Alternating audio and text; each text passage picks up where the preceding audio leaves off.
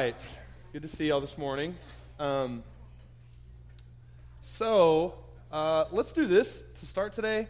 Anything happened in the last 2 weeks? We didn't meet the week before because Restore weekend. Anything in the last 2 weeks that you would just want to say, you know what, God did something in my life, or I saw God at work around me, we were praying for something or whatever. Would you like to say anything? You should start with you, if you would like to. Yeah. Just going to go ahead and get it started with calling you out right now. Let's do that.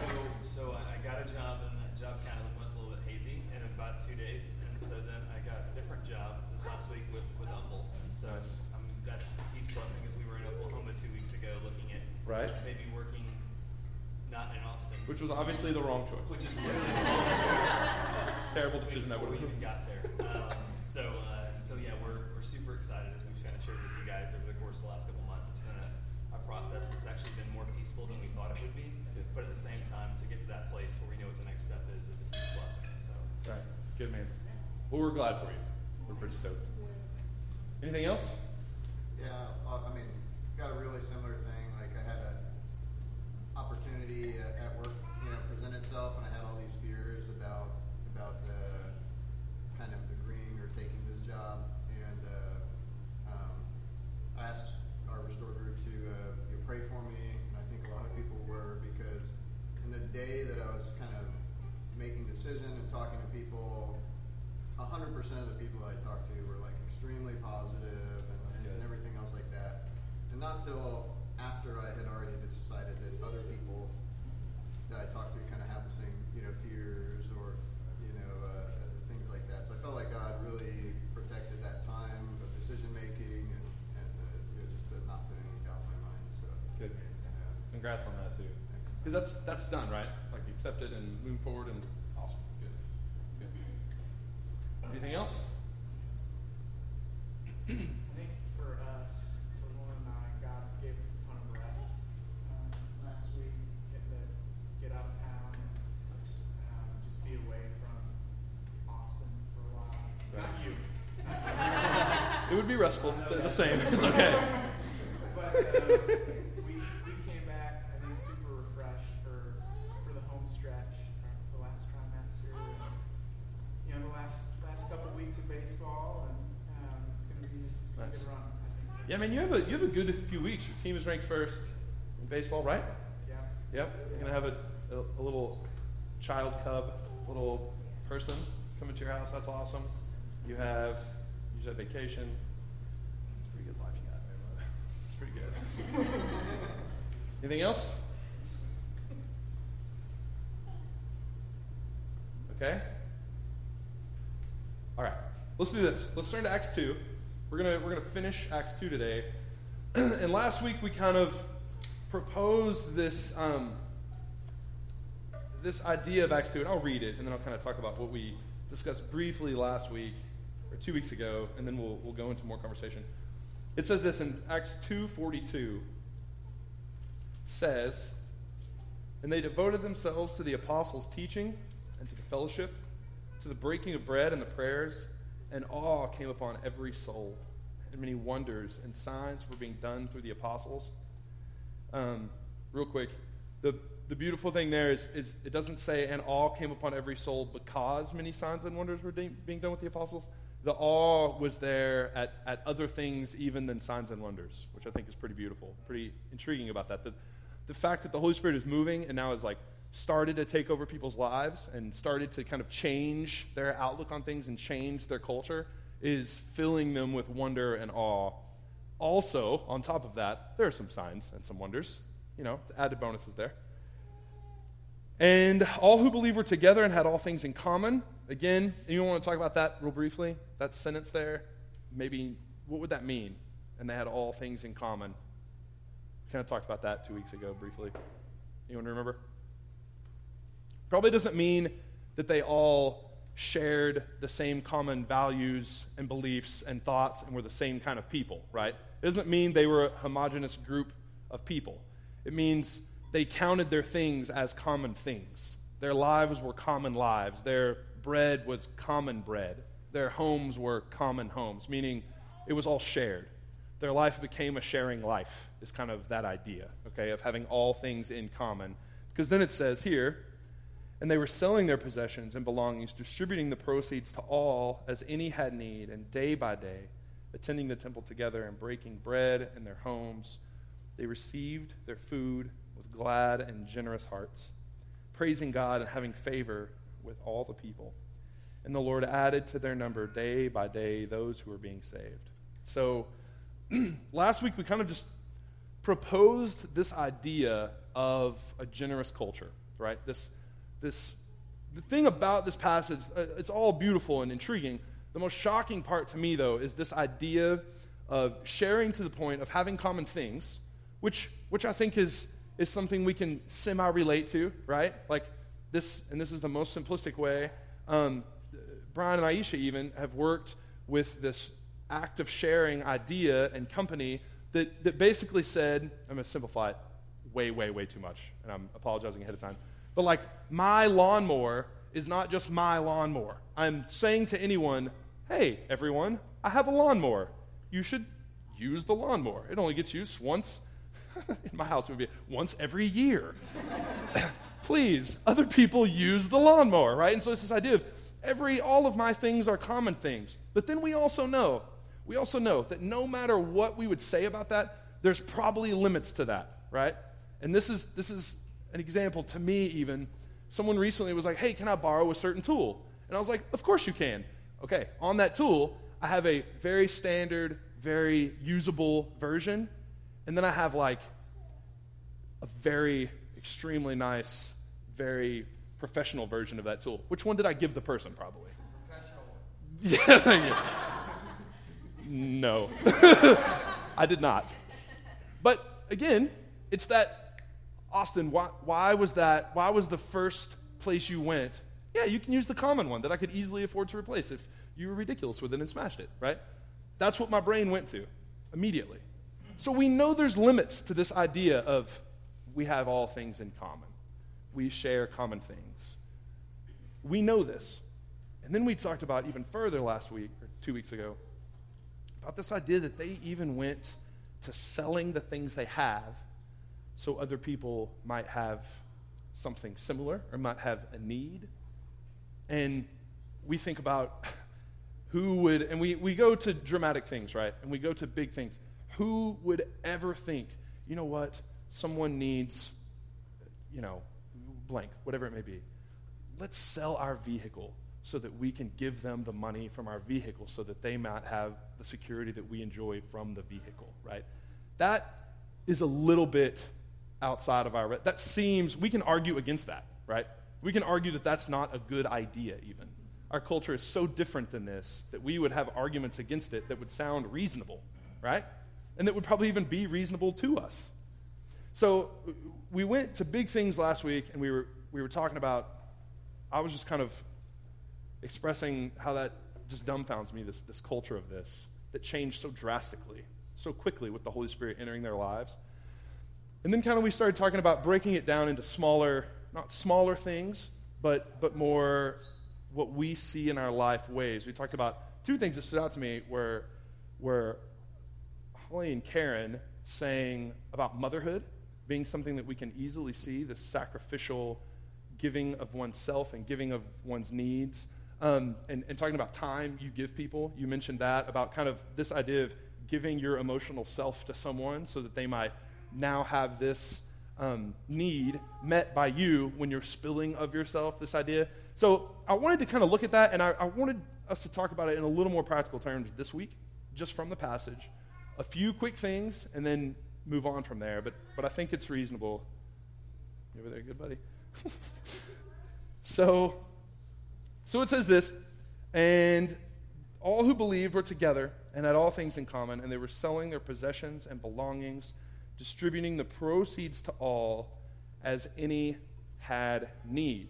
And here's the thing that I tried to look at in my own life this last couple weeks, in our family, and it's this idea of noticing need. And here's, I think, where in our life we can quickly stop this way of culture, is that we aren't culturally challenged to notice need around us, right? We're challenged to notice the socially acceptable need, or the need that gives you something, right? Like, I notice this great need, I can be a small part of it. Everyone will see that I'm giving to that need, and thus I'm satisfied because I'm also noticed as one who gives to need, right? But this idea of your everyday, day-to-day, noticing need around you is interesting. And it's, I think, very tricky. And I go back to kind of what I prayed earlier, this idea of Jesus telling people, you have eyes to see but you can't perceive, you have ears to hear but you don't understand. Right? This idea that you can walk about your day, and we are so caught up in self, and we are so overwhelmed with our own needs of the day and our own frustrations or struggles of our day or our own inadequacies of the day, that our eyes aren't open to need, real need that can be met by you. Some of it quite easily. The fact that we might not know what's going on at home with some of our coworkers at all. The fact that we might not know that a coworker drove something different to work or bus to work when they usually drive because something's happened to their car. We might not notice that someone's family has had a death in their family. We might not notice those things because, number one, we don't ask, and number two, we haven't built in that relationship and put in the deposits to get to know those things, right? That we might not even recognize need because we just can't see it. And a lot of us, I know it's easy for me to blame, well, someone could obviously tell me that they need something, or they never asked for a blank, or they never did this. There's probably a reason someone doesn't ask, right? There's a reason. I haven't made myself one that's available enough and personable enough to be asked. And I really want to ask you, when the last time someone really asked you for real help? Or they said, look, I need someone to go to coffee with me. I need to have a beer with someone. Can it please be you? I've got to discuss this. Or I know this is hard, but can you please help me in this way? And if that's been a long time, why is that? Why is that? Just because your friends have everything they need? Is it because maybe we're not as available as we think we are?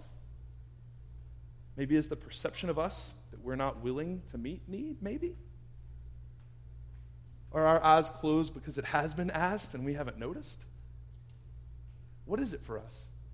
And it's been a very difficult 2 weeks for me trying to figure that out. Trying to see at work while all these I work at with a home builder, and it's tricky sometimes because I'm a project manager there, and a bunch of guys technically we work with them, but they see it as working for us, right? So it's hard. But I know they have need. I know it. I see it sometimes.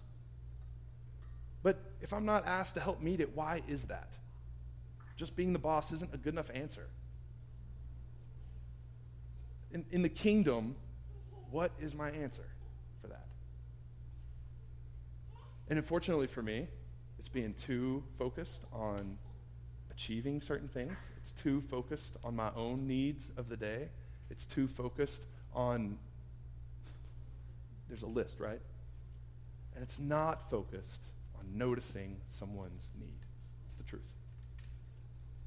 And that is a harsh reality to notice when you're trying to talk about Acts 2 to your favorite people.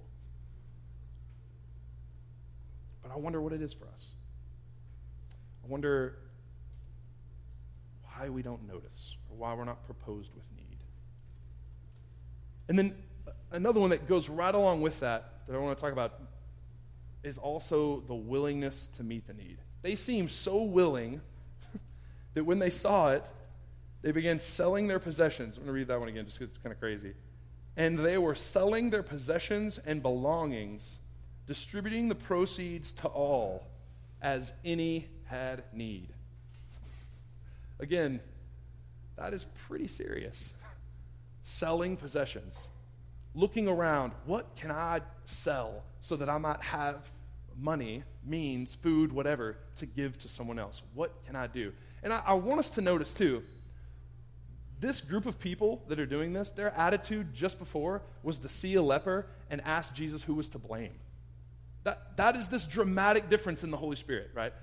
Chapters ago, which I keep saying that, chapters ago, months ago, whatever, a year and a half ago for them, they see someone who is ill and they say, oh, this guy, Jesus, we're debating over here. Please add your wisdom. Was it this man who has sinned or was it his parents? And Jesus is like, are you kidding me? No, it's none of it. Let's just heal the guy and move forward. What are you talking about? Like, what? Luckily, he didn't say it like that. But that's their attitude. Now they're selling everything they have to give away. The Holy Spirit has so changed them, right? And I fear, though, that our willingness, for sure I feel like our willingness wanes.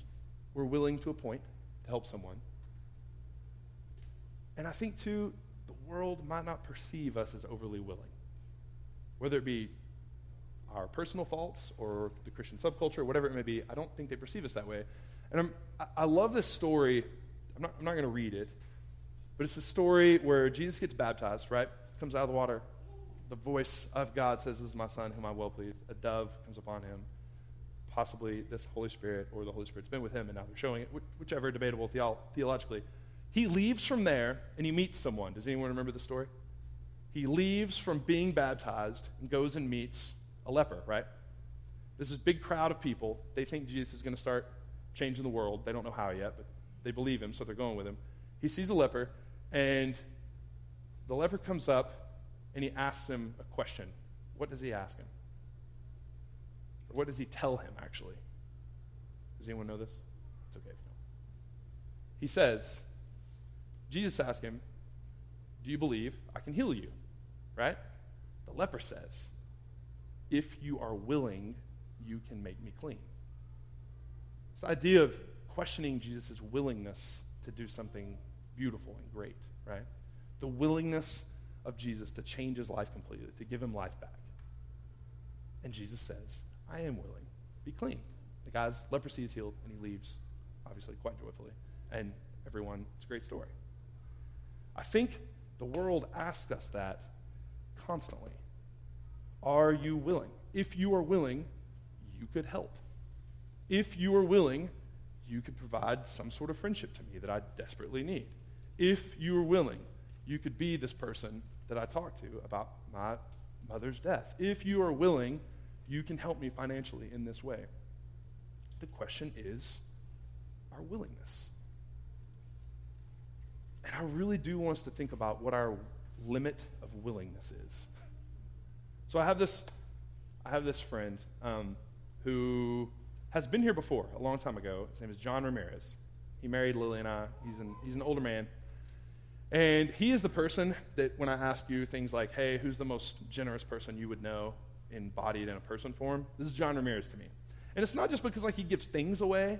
There have been in times when I was working as a missionary and counselor with him in different parts of New England and in Guam, that he would just send money or send things, whatever. But he also is one of these guys that knows how to emotionally give to someone.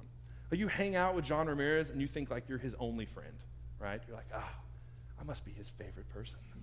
I don't know how that happened, but this is very crazy. I must be cooler than I thought if I'm John Ramirez's favorite person. He's just so good at that, so gifted at that. And so John Ramirez has all these people in his life that he has worked with that love him like I do and more, that he has given time to, given parts of his life to, all these things, right? He has these people. And so at one point, John Ramirez, he's in poor health and needed a new kidney. He needed kidney transplant because he was extremely ill. And when people started finding out, he had numerous people offer him their kidneys for real. Call him or call Anna, his wife, and say, look, I know we might not have spoken in a year or whatever, but John Ramirez I love him. I want, seriously, to start going to the doctor's meetings. I want to possibly see if I can give him my kidney. More than 10 people called him about this. That's a lot of people offering to be in a life-threatening situation for someone to just have their body. It's crazy to me, right? So they go through the process, and some of them he just weeds out. He's like, I'm not going to let you give me your kidney. No. You just had a child, or you have this health issue. Obviously, you're not even going to make it in the runnings. Don't worry. And he's starting to be overwhelmed, but he's starting to just turn everyone. And he's like, no, stop. I'm uncomfortable with this. I don't want anyone to give me their kidney now. I don't like any of this idea, right? Because you don't have to ask, but part of it is like letting someone give you their kidney. That's hard, right? So they go through, and there's these 3 guys that meet like somewhat the health requirements, the blood type. They have social workers meet with them for months and months to talk through like if they're stable enough and all these things to be able to give a body part away, all these things. It's a big, long process. It's more than just like, hey, can I do it? And they're like, yeah, sure, it works. Let's have your kidney. And so goes through, and there's these 3 guys left. And they're in a meeting, all 3 of them, with the doctor, and the doctors end up choosing who it is. And so they're in this meeting. It's so dramatic, but it's so crazy. So they're in this meeting, and the doctor comes in, and the nurses, and they explain why so-and-so is going to get to give their kidney, or why that's the one they need. And the 2 other guys, one of them is kind of getting upset. He's like, well, why wouldn't it be mine? This and this and this. And he starts explaining to him, and the guy weeps. He's going to give John his kidney. And the other guy starts to cry. And John and the 3 dudes, there's these 4 dudes weeping because one of them is overjoyed. It gets to be his kidney given to this man that he loves so much. One of them is getting a body part from someone, and he's overwhelmed by the way they love him. And the other 2 are so disappointed that they don't get to give their kidney to him. There's these 4 crying dudes in an office with the doctor, and the doctor and nurses are just like, this is kind of weird, guys, the way this is working out. It's beautiful and all, but oh my. And they turn to John at the end and they say, you must have just loved so well that they are willing to give you, that they're like fighting about giving you their kidney. This is crazy. They're like, we've never had so many people call us offering their organs for someone. But again, his life led to them, people wanting to give even their life, right? And then when they didn't get to, they were just destroyed. It hurt them so bad that they couldn't love him back. They felt like what he was able to do. The willingness. And I'm not saying, I guess, like, who are you willing to give a kidney to? I'm not trying to be dramatic in that way. But I'm saying, like, what is our limit of willing?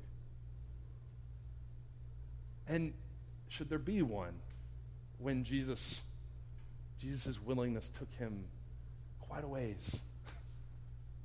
And then farther and farther to death on a cross and getting up from the dead. And it just seems like if we are living in the kingdom, if the Holy Spirit changes our life like these people, the willingness should be extravagant. Our willingness to give should have no limit, right? Whether or not, and it doesn't say in here, they gave to those who were worthy to receive from them, right? That's not in there. It's this idea that if someone had need, they met it, whatever they needed to do. And I'm concerned by our willingness. I'm concerned by my willingness, by my family's. What happens when someone's need comes in conflict with my family's financial security and well-being? We don't have a college fund at this point, but what if we do one day and someone needs something so bad that my son's college fund needs to go to it? Is that okay? Is that going to be an easy question for me? Is that going to be a complete willingness to do that? What is it? When maybe Lily's parents, and they're extremely healthy and they go dancing all the time in their 60s and they're healthier than me, when they need a place to be and a place to live, do they live with us? Do we sell our house to get a house that can have them live with us? Are we okay with that? Right? What if it's not them? What if it's one of you that needs to live? that can go so far, right? What is our willingness? Where does it stop? And does it? And I hope, as we explore that we're honest with ourselves and sober with ourselves about it. That we don't just half honestly say, oh, I'm willing to do anything for anyone. It's not true, more than likely. But I just wonder about that. And then the other thing that comes up later, that we're going to explore later in Acts, that I think is pretty amazing. And they start to do it now. They start selling their possessions. But I'm also intrigued by how creative and wise people are about meeting need. I'm so intrigued by that as I look around to y'all even, and I look at how y'all meet need.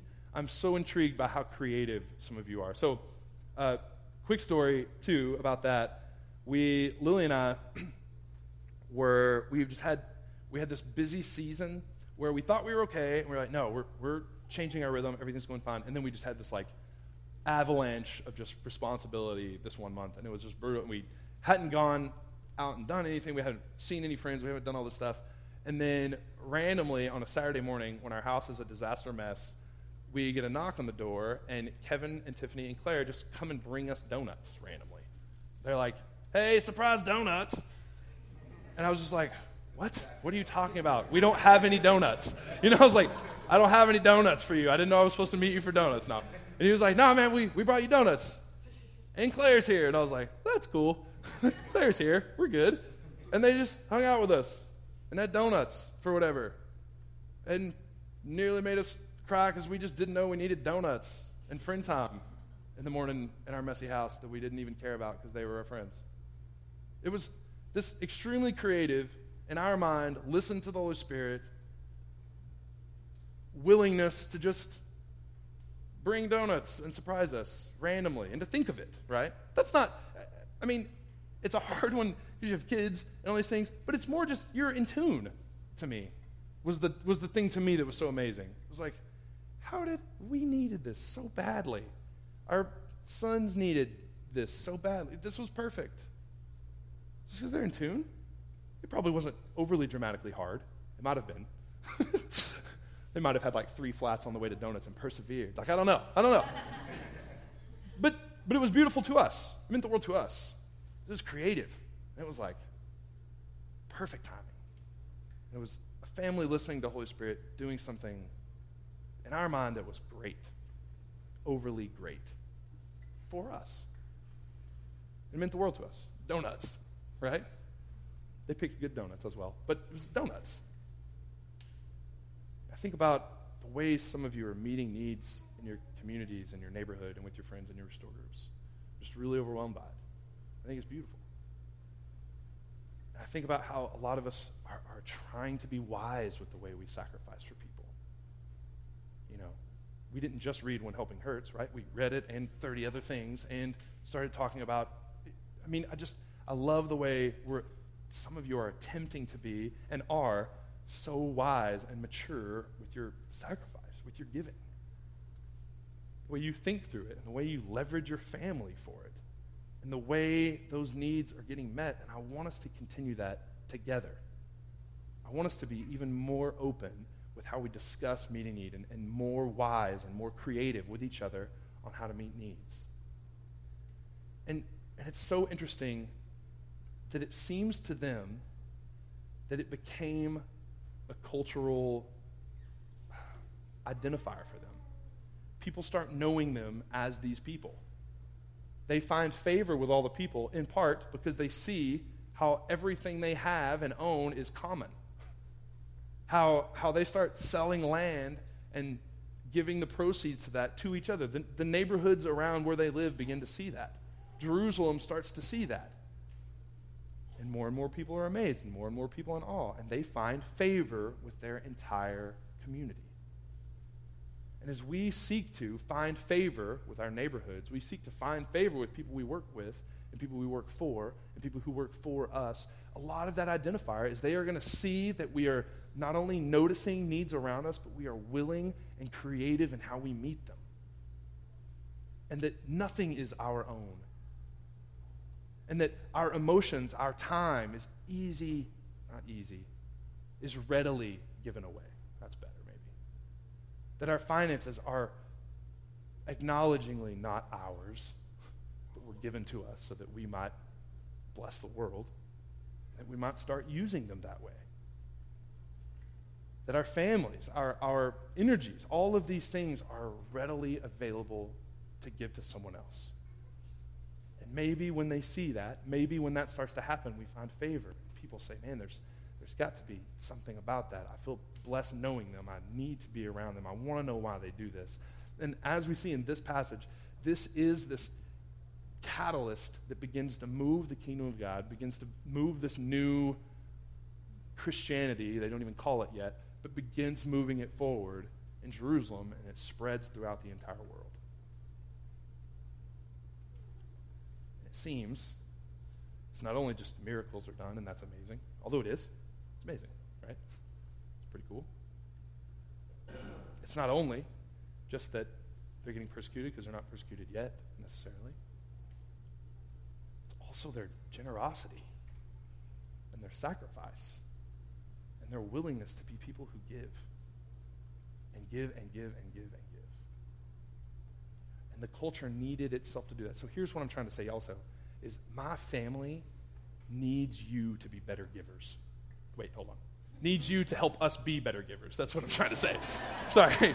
I was like, yeah, we better have donuts every morning this week. No, that's not at all. At least I noticed right away, and I didn't have to have someone ask me about that later. That's good. But does that make sense? My sons need to be taught to be good givers by you, not just me. Although that, yes, that is my responsibility. I cannot do it well without you, is what I'm trying to say. Right? Ellen needs us to help her to even be a better giver. Right? That's the way this works. The culture built on itself. So the giving built on itself and magnified on itself, and it cycled, and it just started kind of getting out of hand together in the most beautiful of way. It got out of hand. They're selling all their stuff. It's not quite ugly yet. It gets there, we see. But man, this beautiful thing happened because the community was involved, and the community taught itself and were creative together and gave ideas on how to give and showed each other who was willing. For instance, I am totally blind to school starting and people needing school supplies. We need you to tell us that. If you don't, we don't give to those families. My sons don't get to go shopping with Lily to pick out pencils, which kind of thinks for that, but it was fine. It went great, right? So it's this thing of we as a body need Holly to have conversations with the right person that knows that. Do you know what I'm saying? Does that make sense? So that we can give school supplies to kids. We need to know there are families who need very basic things as they're either entering the foster system or exiting it. We need you to tell us that. We unfortunately do not think about that enough. You do, and you can help us. And so we need each other to help with that. We need to start having those conversations more openly. We need to start having them just with more trust with each other, to know that we're going to help meet them. I think part of the fear of that is to say, hey, we have this big need. Let's meet at church. And the church is like, tired. We need to trust each other that that's not the way it's going to work, that we will do whatever it takes. But it's going to have to be something that the Holy Spirit does in us and transforms in us and creates in us and continues to move and mature in us. And so what I want us to do is I want us to pray about that today. And I want us to pray that we would continue on that path of hoping to be people who, with our blessing, bless the world. And somehow are even known as people who are sacrificial and generous, so that we can say that our God is sacrificial and overly generous. And so let's pray about that together, and then we'll have communion and sing in that mind. God, we do want to be people who notice need. And God, honestly too, we want to be mature and have the fortitude to repent that we don't notice. To repent when we are just so focused. I mean, just personally, honestly, repent of finishing a house on time so I don't notice who's laboring for it. I don't notice their needs. Forgive me. Forgive us for not even sometimes noticing the needs of people we sit by on Sunday morning.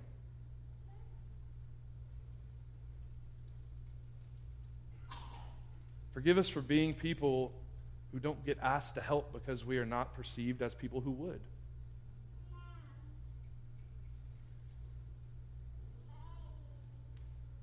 Please let us be people who notice, have eyes to see how we can be sacrificial around us, who might benefit from our lives, who we might bless.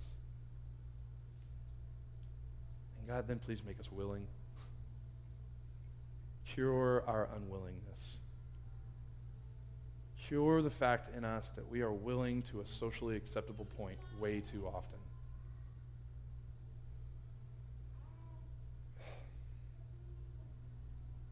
And give us wisdom to know what helps and what hurts. Give us wisdom to be creative. Give us wisdom